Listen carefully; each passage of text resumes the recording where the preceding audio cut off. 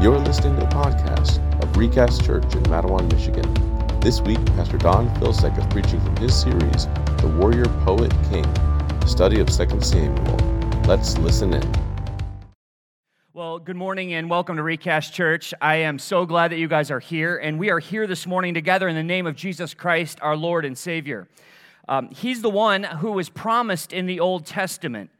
He was the one promised to Eve who would crush the head of the serpent, Jesus Christ our Lord. He is the one promised to Abraham who would be a blessing to all nations, Jesus. He is the royal offspring of King David who will sit on the throne of the kingdom of God forever and ever and ever. The Old Testament points to Jesus. And we are all about Jesus. I want to be clear that as confusing as religion can get, as confusing as the church can get, or things around us can be confusing, the Bible can at times be really confusing. But I want to remind you that it is all about Him, and it is all for Him. It is all about Jesus, and it is all for Jesus. We're not ashamed of the name Jesus. We're not ashamed to have His name on our lips, and we will gladly talk about Him and lift His name high in our gathering. He died for us, and it is our goal as a result of this gathering that we go out from here living for Him. Amen? So when we're studying the life of David, we are studying the life of a man who received a promise from God. Back in chapter 7 of 2 Samuel, God spoke to David through the prophet Nathan, and He told David that his royal line would continue until the day that an eternal king would spring up. And that eternal king would spring up out of the royal line of David himself. And all the rest of the book of 2 Samuel exists to show us that God keeps His promises. He keeps His promises, church, even when we screw up. This is the gospel in a nutshell, is it not? Isn't that the gospel? He is faithful even when we're not. David messed up his family, and we see that, and we've been kind of beat by wave after wave of that over the course of the study in 2 Samuel. He messed up his family. He did all that he could. It seems like he does all that he could. It's unintentional, of course, but he tests God's patience with him. It's not that he set out to test God's patience. He just does because he's human like us. David committed adultery. David committed murder. David sat for seasons of deep discouragement and seasons of apathy where he doesn't even seem to care that God has made him king. And significant seasons, huge chunks, years of his life spent in self-focus and pity and self-loathing. And God just continues in the text, throughout the pages of Scripture, just keep remaining faithful to keep His promises to David. If you're experiencing a little of what I would call life of David fatigue, I would not be surprised. This is another tough message, and it seems like tough message after tough message after tough message coming at us from the book of 2 Samuel. One commentary I read this week started with this phrase. This is the opening phrase to this section of Scripture. Here we go again. Here we go again. The problems that confront David's kingdom are like waves crashing against the pier of South Haven. How many of you have ever gone over to the lake, maybe South Haven or St. Joe or someplace, and just watched on a big wave day, where the waves are like coming up almost to the top of the lighthouse and it's crashing over the pier, and it's astonishing to see. On a stormy day, it's really impressive, and they just keep pounding, and that's the way chapter after chapter after chapter is pounding against David's kingdom. This week, we see the results of a gruesome and gory rebellion against David. A man named Sheba is next in line. It's like they're taking a number. Oh, your number's up. You get to try to rebel. That's what it feels like as you're going through this. Oh, it's Sheba's turn. His number's called. He's got 43. 43's on the little red thing. Time for me to try to take over David's crown. But remember, as we read, that the overarching plot line in what is a complicated, even shocking passage is actually really quite simple. The plot line keeps ringing out over and over again. Nothing will get in the way of God's promises. He alone is faithful. He alone is faithful. He alone is faithful. Say that with me, church. He alone is faithful. Amen. He is the one. Either He's faithful and you're going to heaven because you've attached your life to Him, or you're not going to get there. Like, that's the only hope. The only hope for humanity is that our lives are connected with him, and he carries us there. Amen? That's what it's about. So God keeps sending wave after wave of deserved judgment. I want to point out, it's deserved judgment to David, all the while preserving his kingdom just as God promised he would. And why is God preserving David's kingdom in the end? Because he promised that he would come, that he promised that he would come from his royal line, that the promised Messiah would come from his royal line, and that one would be the final king over all. So let's open our apps, our scripture journals, our Bibles to 2 Samuel chapter 20. We're going to read the entire chapter, but I do ask that you please open up to it so that you can follow along and see God's word itself and keep your focus on it while I'm reading. 2 Samuel chapter 20. Now there happened to be there a worthless man, whose name was Sheba, the son of Bichri, a Benjaminite. And he blew the trumpet and said, "We have no portion in David, and we have no inheritance in the son of Jesse. Every man to his tents, O Israel." So all the men of Israel withdrew from David and followed Sheba, the son of Bichri.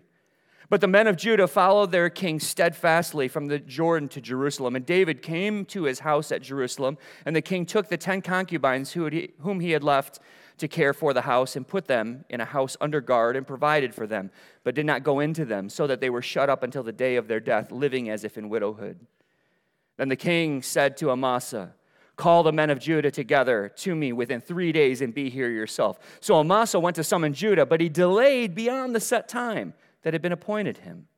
And David said to Abishai, "Now Sheba the son of Bichri will do us more harm than Absalom. Take your Lord's servants and pursue him, lest he get himself to fortified cities and escape from us."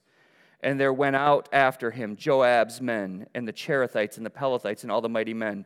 They went out from Jerusalem to pursue Sheba the son of Bichri. When they were at the great stone that is in Gibeon, Amasa came to meet them. Now Joab was wearing a soldier's garment, and over it was a belt with a sword in its sheath fastened on his thigh. And as he went forward, it fell out.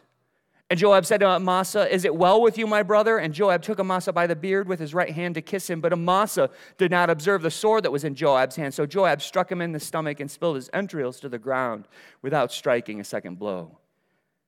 And he died. Then Joab and Abishai, his brother, pursued Sheba the son of Bichri. And one of Joab's men took a stand by Amasa and said, "Whoever favors Joab and whoever's for David, let him follow Joab." And Amasa lay wallowing in his blood in the highway, and anyone who came by, seeing him, stopped. And when the man saw that all the people stopped, he carried Amasa out of the highway into the field and threw a garment over him. When he was taken out of the highway, all the people went on after Joab to pursue Sheba the son of Bichri. And Sheba passed through all the tribes of Israel to Abel of Beth-maachah, and all the Bichrites assembled and followed him in. And all the men who were with Joab came and besieged him in Abel Beth-maachah. They cast up a mound against the city, and it stood against the rampart, and they were battering the wall to throw it down. Then a wise woman called from the city, Listen, tell Joab, come here, that I may speak to you." And he came near her, and the woman said, "Are you Joab?" And he answered, "I am." Then she said to him, "Listen to the words of your servant." And he answered, "I'm listening." Then she said, "They used to say in former times, 'Let them but ask counsel at Abel.' And so they settled the matter. I am one of those who are peaceable and faithful in Israel. You seek to destroy a city that is a mother in Israel. Why will you swallow up the heritage of the Lord?" Joab answered, "Far be it from me. Far be it that I should swallow up or destroy. That is not true. But a man of the hill country of Ephraim, called Sheba the son of Bichri, has lifted up his hand against King David. Give up him alone, and I will withdraw from the city." And the woman said to Joab, "Behold, his head shall be thrown down to you over the wall." Then the woman went to the people in her wisdom, and they cut off the head of Sheba, the son of Bichri, and threw it out to Joab. So he blew the trumpet, and they dispersed from the city, every man to his home, and Joab returned to Jerusalem to the king. Now Joab was in command of all the army of Israel, and Benaiah, the son of Jehoiada, was in command of the Cherethites and the Pelethites, and Adoram was in charge of the forced labor, and Jehoshaphat, the son of Ahilud, was the recorder, and Sheba the secretary, and Zadok and Abiathar were priests, and Ira the Jairite was also David's priest. Let's pray.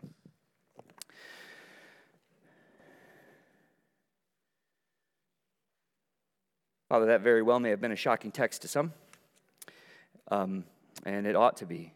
We recognize within it loud, resounding echoes of sinfulness and brokenness and waywardness and rebellion.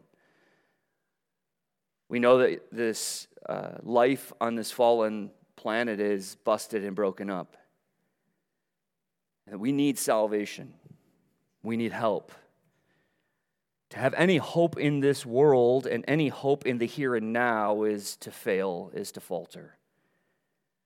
So, Father, I pray that you would press on us the hope that goes beyond this life, that one has entered from outside of us to come in to this broken and fallen system, to save it from within. We thank you for Jesus Christ our Lord. We thank you for the hope that we have in him. We know that what we experience here is nothing but mess after mess, and we have some glimpses of hope, glimpses of light, glimpses of sunrises and sunsets, but all of that is perforated with the reality of death. And so, Father, I pray that you would allow your grace and your mercy to settle on us in a fresh way this morning that produces joy within us.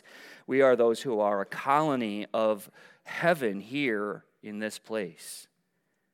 Make us a people who shine your light, and I pray that you would infuse us even now, despite the hardships, difficulties, frustrations, even the good things of this life that pale in comparison to the glories that await us. Father, ignite our hearts now in praise to you from glad hearts, not settled on this place, not settled on the good, chintzy trinkets that we have here, but with our eyes fixed on the glory that is ours with Christ at your right hand, where he intercedes for us now. Let our hearts be ignited with gladness this morning in Jesus' name. Amen.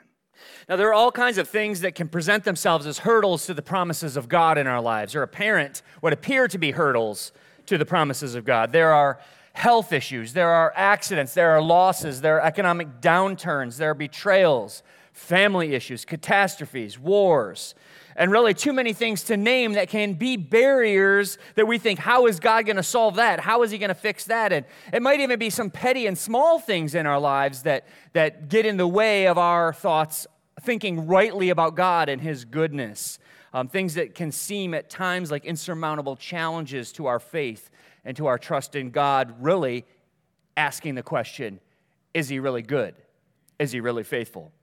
Our text follows what appears at face value to be a particular challenge in the life of David toward that question. Is God really good? Is he really faithful? Is he really going to keep his promises?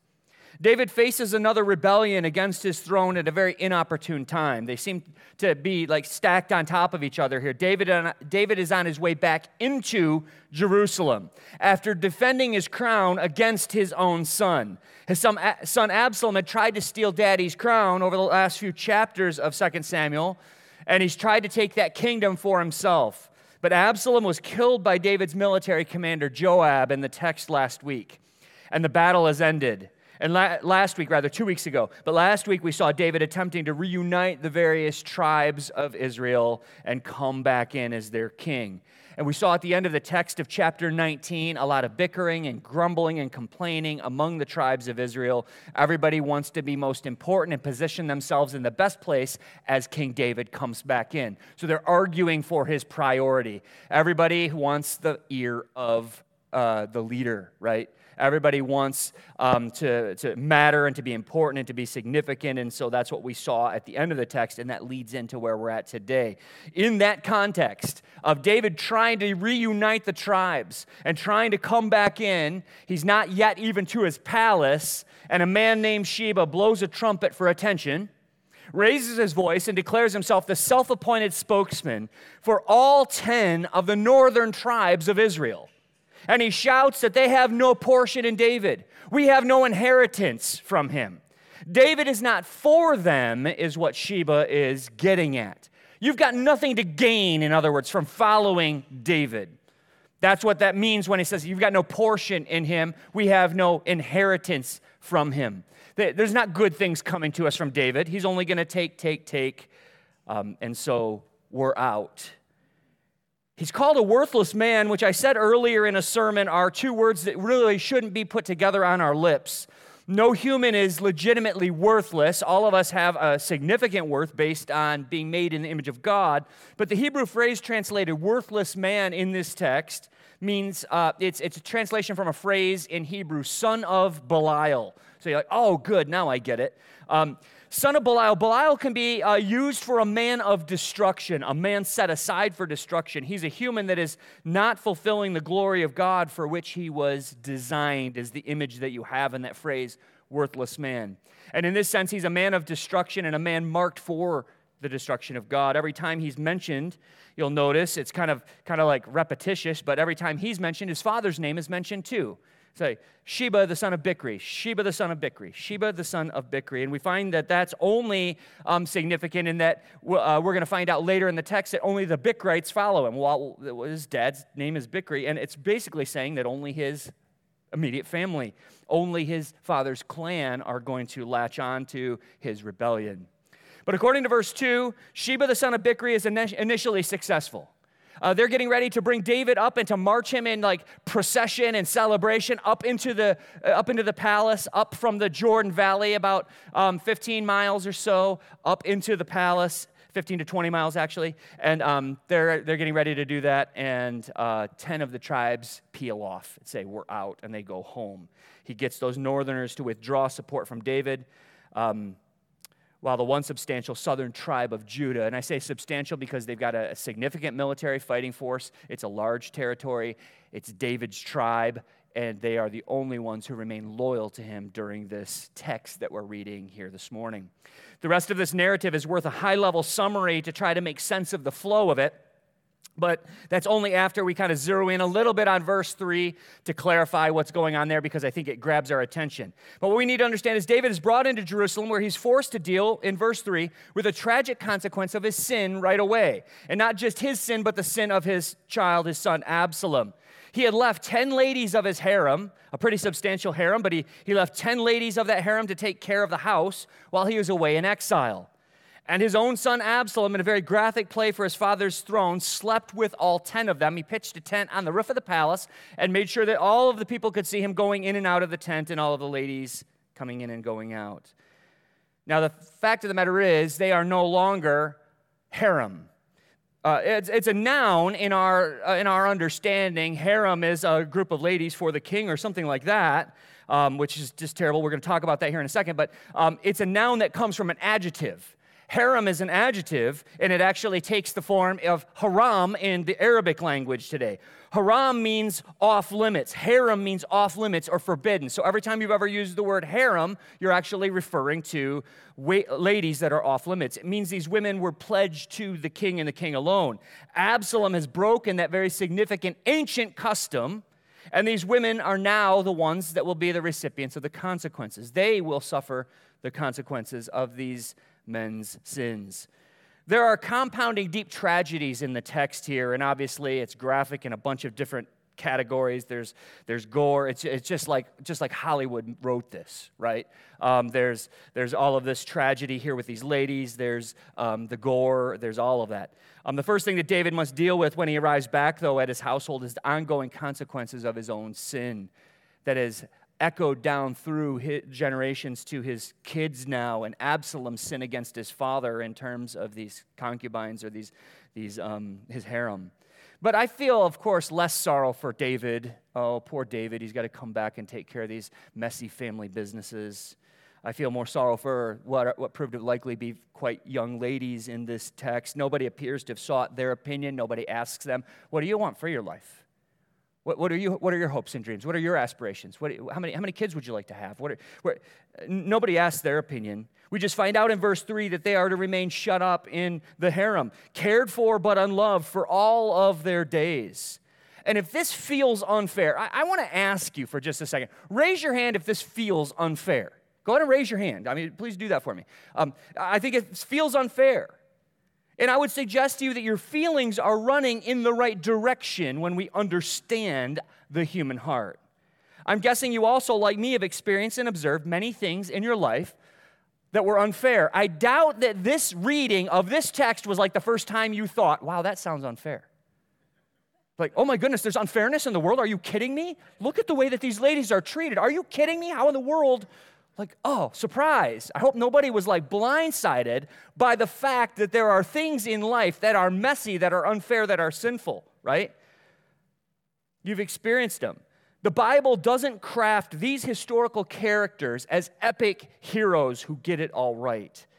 Matter of fact, I think quite the opposite. The Bible shines a spotlight on the reality of God using fallen people who do fallen things in a fallen world. That's all he has to write about if he's writing about human history. That's all he has to write about. So he does faithfully record his faithful movement among sinful people.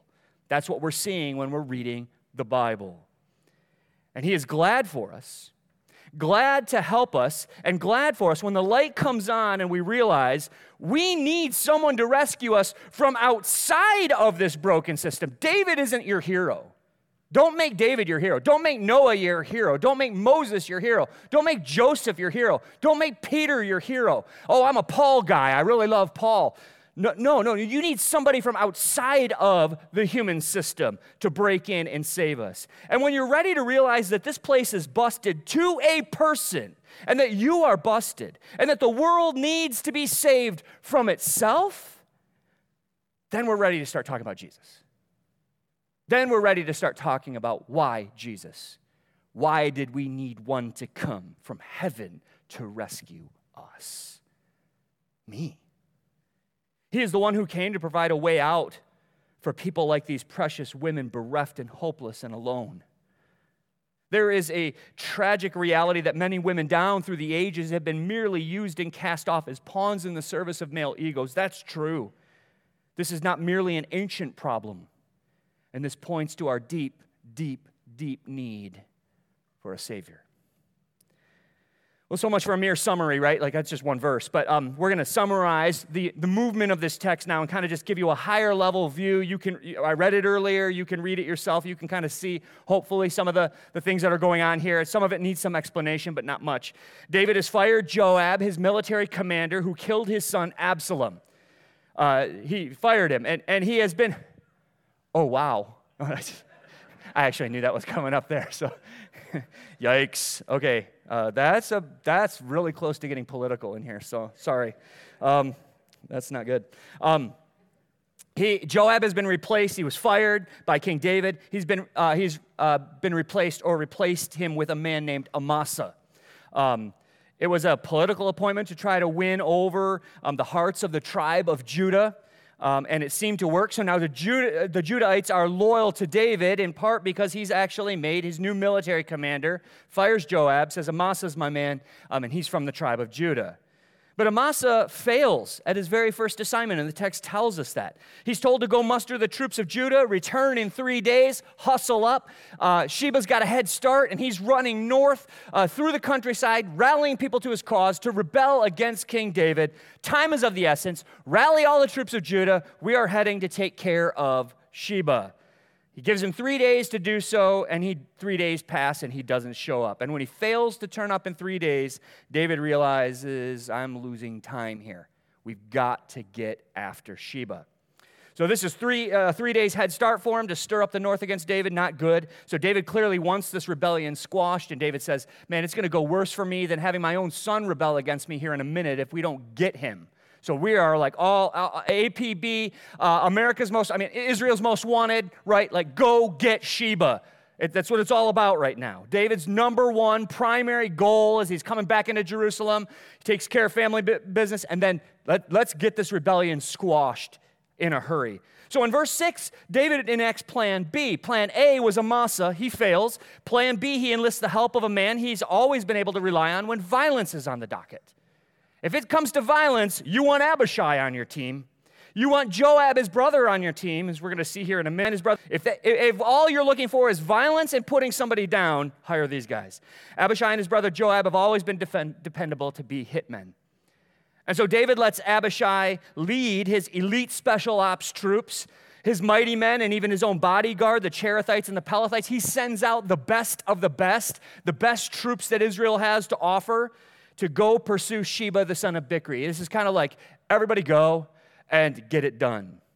They're in hot pursuit when they encounter Amasa I love the text of Scripture, up by the big rock. They encounter him up by the big rock. You know, the big rock. Some of these place names make me laugh when I'm reading Scripture. And you realize just how local and small and provincial these times really were. Meet me up by the big rock around the corner by the big oak tree. Yes, the one that's right across from the blackberry patch, that rock. You know what I'm talking about? And some of us give directions that way too. But what happens here is gruesome in this location. It appears to be an unplanned tragedy. I think that the text is driving us towards the unplanned nature of it, and yet it's tragedy nonetheless, and it's violence and it's wickedness. Joab is joined with the forces of his brother Abishai. Now remember, Joab is the fired, terminated, prior commander of David's military. He has not enlisted him. He enlisted his brother Abishai. Go get Sheba. But Joab is along all of a sudden. Now there's no indication that David wanted Joab there at all. He fired Joab back in 2 Samuel 19:13. If you're taking notes, you can kind of glance back there. You might just be able to see it on the page of Scripture that you're there on. But Joab is here with David's forces in pursuit of Sheba, and he's joined with them, and he's trying to get back into David's good graces. But there is one hurdle between him and his former position. Who is it? Amasa. There's one hurdle between him getting back in the king's good graces, from him getting his position back. He wants to be commander of David's armies. He wants to be David's number one military dude. Amasa holds that title right now. And you talk about cutthroat kind of like leadership, climbing on others to get up the rung of the ladder to the next leadership position. You're not going to beat Joab on that one. We're given enough detail to know that the author wants to slow down and give us an image we don't want to have. But he gives it. And we're getting a gruesome image of Joab's impulsive opportunism in this moment. He had no reason, I want to clarify, he had no reason to expect to run into Amasa. He had no reason to have a short sword in his hand at that meeting. He did not wake up that morning and go, you know what I'm going to do? I'm going to kill a man in cold blood. I don't think he did, and yet the circumstances seem to line up pretty quickly. They seem to line up perfectly. I've got the sword in my hand. I have to get close to greet him, right? So might as well gut him. That's Joab's logic. That's the logic of a Joab. Seems logical. I mean, God happened to put the sword in my hand just at the right time. What am I to do? Isn't it God's fault? I don't know. He orchestrated this. He planned it. Here I am. There's my enemy. There's the guy that's standing in my way. Boom, done. The fact that his sword falls out of its sheath is there to demonstrate the circumstantial nature of all of this. Joab may well have wanted Amasa dead, but he has not premeditated or orchestrated this event. And I just want to point out some things that are just kind of nuanced here that help you to understand how vile, it's a vile and terrible thing, but these guys are first cousins. They grew up together. As Joab greets Amasa, they draw close for a customary kiss on the cheek. We can make much of that, and that just loses the point. Just take for granted that that's a custom, the whole grabbing the beard and stuff. Don't grab this beard. Nuh-uh. Okay? That's off limits. But I did. I made a point of it, and I was not going to make a point of it. This is a moment of hospitality. It's a moment of courtesy. It's a moment of greeting, and Joab betrays his first cousin. And he stabs him in the stomach. And Joab is, let's just say, skilled with a sharp edge. Skilled. And the results are graphic, intentionally graphic, to demonstrate the cold, calculated nature of Joab. Amasa dies a brutal death, and I really see no benefit in spelling out the details of this brutal murder. There's enough information given you there to just, go with it. It shows the completely cold, calculating, and ruthless character of Joab. He's a butcher. He is, no question. I hope that nobody's left here with a question of whether he did good or bad. Is this okay? No. He's a murderer. Cold-blood murderer. This is not the first man that we have recorded, by the way, in 2 Samuel that Joab is murdered. Well, Judah was mustered under Amasa, and so now what do? So Joab now has his spot. He has his opportunity. So he leaves a servant by the body of Amasa to show that Amasa is no longer in command, obviously. And the servant calls all who are loyal to David to follow in the pursuit. If you're loyal to David, follow Joab. He's back in. If you're loyal to David, follow Joab. But the mess along the road was drawing so much attention that it was causing a traffic jam and hindering the main objective, go get Sheba. So the young man removed the body of Amasa from the road so the pursuit would speed up and people would start moving along the road faster. The practicality and precision of this account just shows how grotesque and callous a human heart can become.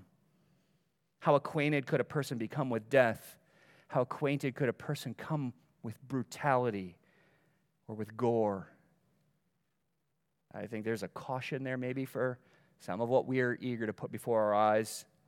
I don't give you approved lists of things to watch, but I do think that I can testify about myself.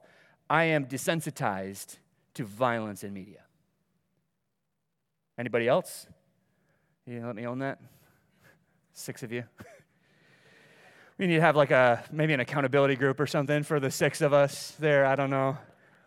How many would just testify that there is a lot more gore in our media? Like it goes over the top at this point. By the way, I just want to clarify in case anybody's out there, like as your pastor, I'm not out there looking for it. I just want to make sure you know, like I'm not looking for gore thrillers or anything like that. It just creeps up on you though, doesn't it? You got to be careful. The narrative speeds up in verse 14, and Sheba is cornered way up at a northern place called Abel of Beth-Maachah. Now, when you see that on the map here, we got the map? Yeah. So it is literally like the largest northern city of Israel is a place called Dan. This is further north than that. It's not a big city, but it is like on the edge of the frontier. This is a frontier town. It's not like you go through there on your way to somewhere. Jews wouldn't go there unless they were intentionally traveling to that location. And we find out that even as Sheba has traveled, the reason he ends up there is he's gone through all the northern tribes trying to drum up and rouse the villages to his cause. And he has only succeeded, in drawing out his own clan, not even his own tribe. It doesn't say the tribe of Benjamin came along beside him. That's his tribe. But just one family unit within that larger tribe. Now, he's trying to drum up all 10 northern tribes against David. He gets one single clan. In other words, who's with him on this day of rebellion? His family. Only his kin. That's the only ones following along with Sheba. And they're holed up in a fortified city in the north of Abel. Joab and company arrived to that location, and obviously they're just following him. They're probably talking to people. Hey, did you see a force coming through here? Did you hear Sheba? And they're pointing him out and say, he kept going north. So they end up finding him. And they immediately plan to tear the city to the ground. That's how desperate the orders must have been from David. Like, at any cost, get me Sheba. I need me some Sheba. So get him. They set up siege mounds to get up to the walls, and they are just about to batter the walls down when a wise woman seeks a parley with the commander. Well, notice who the commander is. Who's the spokesman for this military force? Joab's back in. They talk, and she highlights the blessings and benefit that the city has been to Israel. You don't want to destroy this one. Look, it's pretty. It's a nice city. We do good things. Don't tear our walls down. It's been a judicial center for ages, she says. People, it's proverbial. Go to Abel if you need a problem resolved, if you need wisdom, if you need to seek arbitration. We're a city of arbitrators. They've carved out a niche for themselves as a place where people could come for wisdom and knowledge in resolving matters. And even in this interchange, she's giving a sampling of the city's skills. Joab admits he has no interest in throwing down the city or destroying their heritage. All he wants is Sheba. He says, you give me Sheba, we're gone. We're done. We're not tearing down. We don't want to tear down your walls. We don't want to destroy your city. We will. We'll take care of it if you won't give us Sheba. So she agrees, meets with the city leaders. They kill Sheba, cut off his head, and throw it down to Joab. What? Okay. He blew the trumpet. The rebellion is summarily put down. The military forces under the command now of Joab return to the king in Jerusalem. And there's your story. What? And through craft and wiles and violence and wickedness, Joab has squirmed and wiggled his way back to the king's side. But there's something powerful at the ending of this passage that could be missed on us, and it just seems like filler. Oh, we're going to just mention who's in command and who's over what and all of that. What I want to point out is significant here. That's one of the main points of this text. Despite all of this intrigue, despite all the violence of the men around King David, despite rebellions and insurrections, even coming from within his own family, verses 23 through 26 remind us that David still has a kingdom.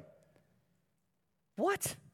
After all of this, David still has a kingdom. As the dust settles over a long, drawn-out section of the life of David that started all the way back in chapter 11 of 2 Samuel, that looks like surely it's going to end. Surely David is going to fail. Surely his kingdom is going to falter. He still has a kingdom. David has been through miserable and real and gut-wrenching circumstances. But David has a military that needs a commander. He has the Cherethites and the Pelethites that need leadership. He has a massive workforce that needs command. He has a rule that needs to be recorded. He has administration that needs a secretary. And he has a relationship with God that needs priests to serve as mediators.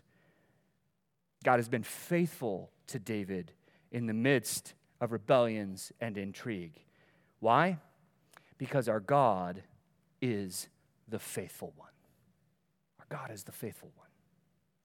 But I want to go back and clarify for us that you might have missed it. There are two rebels in this twisted text. I believe that it's fair to see in them, I don't think it's too much of a stretch to say, there are two ways in which our hearts will be prone to rebel against our king. I think it's in us. This is not just merely cautionary about those out there. We've got to be aware of these things in us, but I'm going to talk to you pretty directly about keeping your eyes open for them.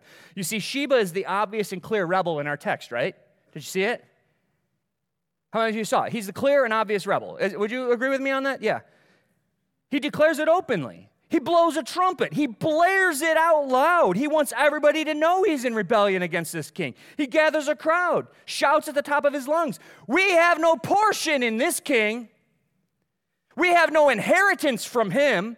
And he sets about the goal of drawing as many with him away from the king as possible.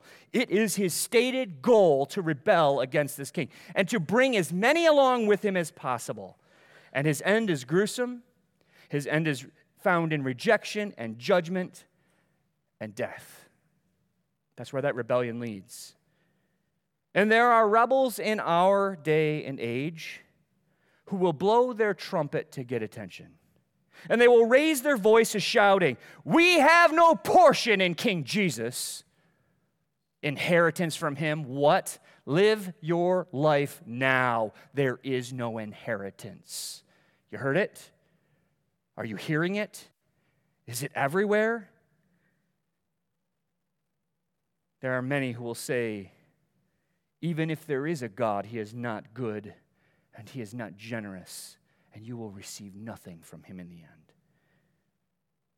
Or even just what's really common in our day and age, he won't let us live how we want.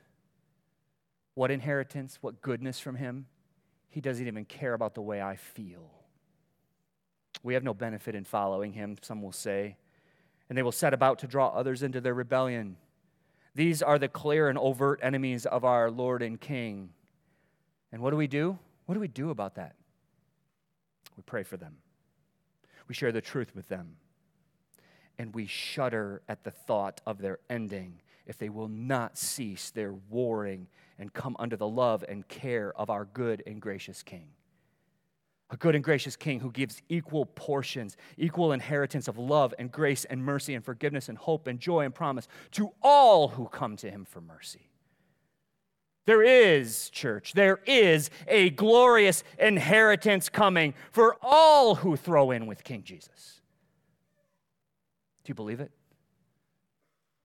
Do you trust it? Are you living it?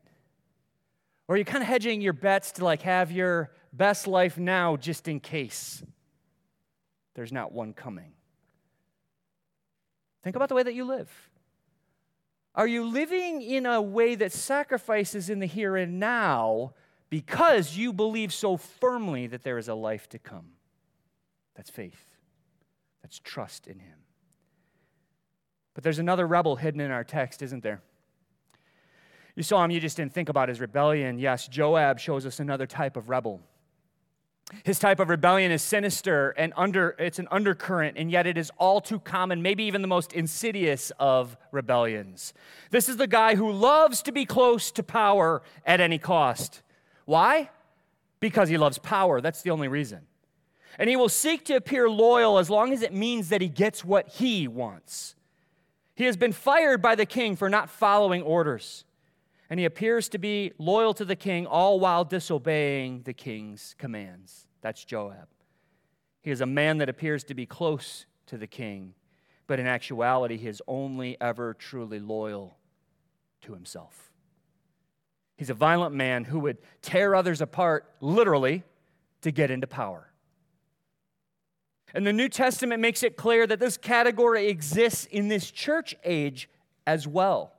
Where we live today, there is an outside influence from the world that is opposed to our king. But be wary, because it's coming to a church near you. It comes within the walls, too. There are those like Sheba from without that rebel against our Lord with loud voices and fanfare and trumpets. But there are those also from within that rebel against our Lord while sneaking in among the sheep. Jesus and Paul had a common phrase for them: wolves in sheep's clothing. Jude describes this type of insider rebel in the church with the following scathing indictment. Speaking to a church, he says this in Jude verses 12 through 13. Speaking of real people, real category of people within the church, these are hidden reefs at your love feasts, as they feast with you without fear, shepherds feeding themselves, waterless clouds swept along by winds, fruitless trees in late autumn twice dead, uprooted, wild waves of the sea casting up the foam of their own shame, wandering stars for whom the gloom of utter darkness has been reserved forever. Harsh words. And Peter says of this type of rebel in 2 Peter 2, verses 1 through 3. But false prophets also arose among the people, talking about the Old Testament, just as there will be false teachers among you, church, who will secretly bring in destructive heresies, even denying the master who bought them, bringing upon themselves swift destruction. And many will follow their sensuality, and because of them, the way of truth will be blasphemed. And in their greed, they will exploit you with false words. Their condemnation from long ago is not idle, and their destruction is not asleep. It's going to be a bad ending. So why am I saying this? Some of you are like, I thought I came to church to get encouraged and built up today. This isn't super encouraging.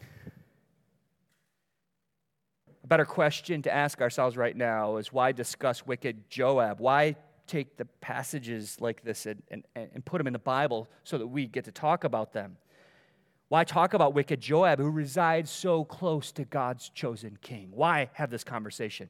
And once again, it's about expectations, but this time with a further edge of caution. It is about what we expect in this life, but there's a cautionary edge to it. What do you expect from this life, church? We've been asking that question a lot through 2 Samuel as we see the reality of Scripture kind of blast at us messes, gore, brokenness, people scrambling for their own power and their own kingdoms here in this place, even against God's chosen king. What do you expect from life? The Old Testament and the New Testament tells us we ought to expect betrayals, persecutions from the world, but also persecutions from within. We ought not to be surprised when we encounter wolves in sheep's clothing. And so there's a reasonable caution that we're all called to in the church. We should be vigilant and cautious, as wise as serpents and as innocent as doves, as Jesus says it. And let me suggest to you a couple of ways that I believe you can develop in your vigilance as the pressures are going to increase from the culture outside as well as the culture within. I've said this a bunch of times, and you're going to hear me. It's kind of becoming my catchphrase. I am no prophet, but... I am no prophet, but I do suggest to you that the voices from self-professed Christians will get louder in the coming years.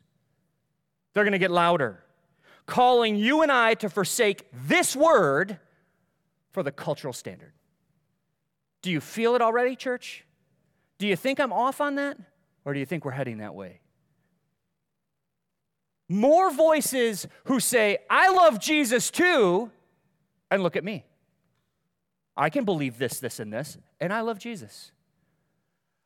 I can do this, this, and this, and I share the gospel with other people. The gospel of good works or whatever. I share good news with people. Good news that you can be yourself. How many of you hear a bunch of different good newses out there? And it's going to increase. So what are we to do? Is this a Debbie Downer message? And just like, oh, okay, what's coming for us?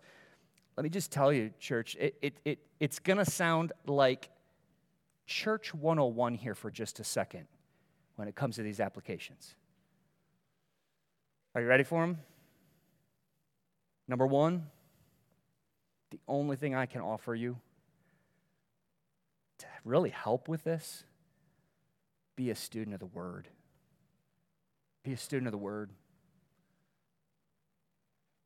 We're past the time of being able to lean on somebody else in a Google search. We're past the time of you have to get in it. You have to find sustenance from it. You have to draw your strength from it. You have to start your day with it. Not as a duty, not to fill your head with knowledge or not to check a box on a daily reading list. No. But to inform you about the great grace of God in the midst of this fallen world. But you just kind of like the idea of being encouraged about your day in the morning. Do you want that? Get in the Word. Get in the Word to see that God is faithful. I mean, even passages like this where a guy's guts are hanging out and it's like gross, and it's like, God is faithful. That's what I get out of this. I walk through this and I go, man, we're messed up. We're jacked up. And God is redeeming it. Praise Him. Rejoice. And that's available to you at the start of your day tomorrow. Starting tomorrow, you can dig in for yourself and you can study it and you can come to know it. And honestly, if you struggle with it, and I've had some people over the years go, Don, you tell me to read the Bible, and so I just opened up to Haggai. No idea what it's saying. Thanks for the suggestion. Don't know what I'm doing here. Ask for some help. I'm eager to help somebody who wants to get in the Word and goes, I don't even know how to do this. Maybe don't start with Haggai. Just suggestion. If you kind of hold on a second, let's go with John or something like that. Let's dig in. But I would love to give that provide spiritual direction for you. That's what God has given me to the church for. That's why I'm here, to help you in your spiritual walk. Set your alarm, church. Get up. And maybe it's going to require some adjustment of schedule. Maybe you got a routine with the newspaper. Maybe you got a routine, don't cut the coffee out. You got to have that, right? But I'm praying while I'm making my coffee before I, let your first thought be a prayer to God. What do you have for me from your Word this morning? God has given that to me. I'm a pastor. I'm supposed to have that, but it's a gift. It's not something that I've drummed up myself. But more often than not, the first thought when my feet hit the floor, my alarm goes off at 5 o'clock in the morning, but Linda can testify, the snooze has been hit relatively often recently. Maybe more like 5:30 that I'm rolling out of bed. That thing, just hit it. It's on my watch, so it's just really easy to just hit that. But often the first thought when my feet hit the floor is, God, thanks for another day. And what do you have for me from your Word now? Go out, make a cup of coffee, and sit down and read. What encouragement or challenge will you bring? That's a question to ask God. The second thing is draw close to God in prayer. You saw it coming. Like I said, it's Christian 101 here. But I want to ask you to pray for something specific. Lift up those who you know are in opposition to God. Make it a specific type of prayer. Are you talking to God about those who have animosity toward Him? You're acting like Jesus when you pray for loudmouth mockers like Sheba. When He was on the cross, His religious enemies mocked Him and shouted at Him. If you are the Son of God, then come down from that cross. And how did He respond? Prayer. He responded in prayer. He didn't talk to them. He talked to His Father, and He said, Father, forgive them. They know not what they do. How close must Jesus have been in prayer with his Father during life for him to be so mindful of prayer in those final moments? Constantly connecting with God. Lastly, let me encourage you, love each other well. Look around the room. These are your brothers and sisters in Christ. Love each other well. A passage like this could be abused as an excuse to trust no one. Passages that give us the expectation of haters from without and haters from within and wolves in sheep's clothing can make us paranoid. I want to caution against that. My philosophy as a shepherd of the flock under the chief shepherd has been to love as well as I can, moment by moment, day by day, to love well, which requires risk. How many of you know that if you love each other and there's a possibility that there's wolves in here, you might get bit from time to time? That's not an excuse to stop loving. It involves us really entering into lives and leaning into conflict and leaning into resolution. Real love doesn't assume the best of everyone with blinders on. It's not that you're not allowed to be cautious or careful. Real love here within the church looks like heading off conflict at the pass when you see it. Wolves have surfaced over the years. We've been at this for 13 years, and it's happened. And they come in to the light, and it's interesting because what's happened, and I've seen this happen over the years, is that wolves have not had an easy time at Recast, and I praise God for that. I give him the credit for it. But I also would just commend you for loving each other well. Because when somebody comes into a place where everybody is loving one another well, and they're trying to fake it, it starts to show.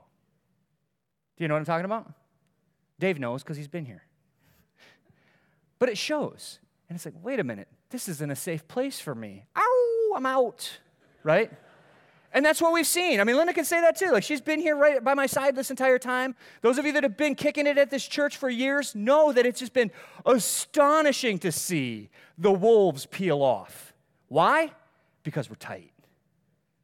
Because we fit well together. And when somebody tries to get in there and tell Dave at a lunch 10 years ago, Pastor Don doesn't know what he's talking about. You need my teaching. It literally happened. Dave goes, oh, really? Is that so? Tell me more. Dave and I are tight. He picked the wrong guy to try to squeeze those bricks out and try to insert yourself into the base of that pyramid. If it's tight and we love each other well, nobody's getting in here. They're gonna be like the wrong color in the. It's just like the thumb that sticks out on. It just, I don't know where that was going. I'm gonna admit to you, I had no clue what I was just saying. They stand out. That's what I was gonna say. They stand out. You get it? Whatever metaphor you want to use there. I am so far off my notes, and my time is up. Let's go ahead and wrap things up. No, we serve a glorious King, church. He has his share of enemies, but he promises to bring his people through the fires into the presence of his Father for eternity. That's our hope. So let's come to communion and remember the sacrifice of Jesus Christ for us. Let's celebrate that together, church. If you're all in with Jesus and if you asked him to be your Lord and Savior, then come to one of the tables and take the cup of juice to remember his blood shed for us, and take the cracker to remember his body broken for us. Starting this morning, we're going to have an opportunity up front after the service, after communion, to pray with somebody. That's going to be down here on the drum side, kind of just right in this area. If you have a prayer request, you want somebody to come and pray with you, we've got some people set aside to do that, and we're going to start doing that most services, just because we want to be a place where you can receive that solace of prayer with someone else. And I think there's a big benefit to that. We were starting to do that before COVID. We stopped, and we're getting back into it. But Recast, let's head out into this next week, drawing near to God in his word, drawing near to God in prayer, and let's love one another well, church. We serve a God who is faithful to keep his promises. Let's pray. Father, we do thank you for your promises kept. We thank you for the sacrifice of Jesus Christ, which secures those promises for those who are in him. Promises like, there is therefore now no condemnation for those who are in Christ, one that I cling to and just rejoice in, the hope that there will be no further reference to sin for those who belong to you, but instead a welcoming and a well done, good and faithful servant. Father, I pray that for all of us, and I thank you for the fellowship and the unity that you've given us. I thank you that we have not had a hard time with rebellion within the church. We have not suffered at the hands of those from without yet. Father, I pray that you would be preparing our hearts for truth through your word and through prayer, and that you would meet all of us this week, specifically, even now during communion, with what do we need to do differently? What do we need to take on to be better prepared for these rebellions that are going on in our culture and the rebellion that's going on within the church at large? In Jesus' name, amen.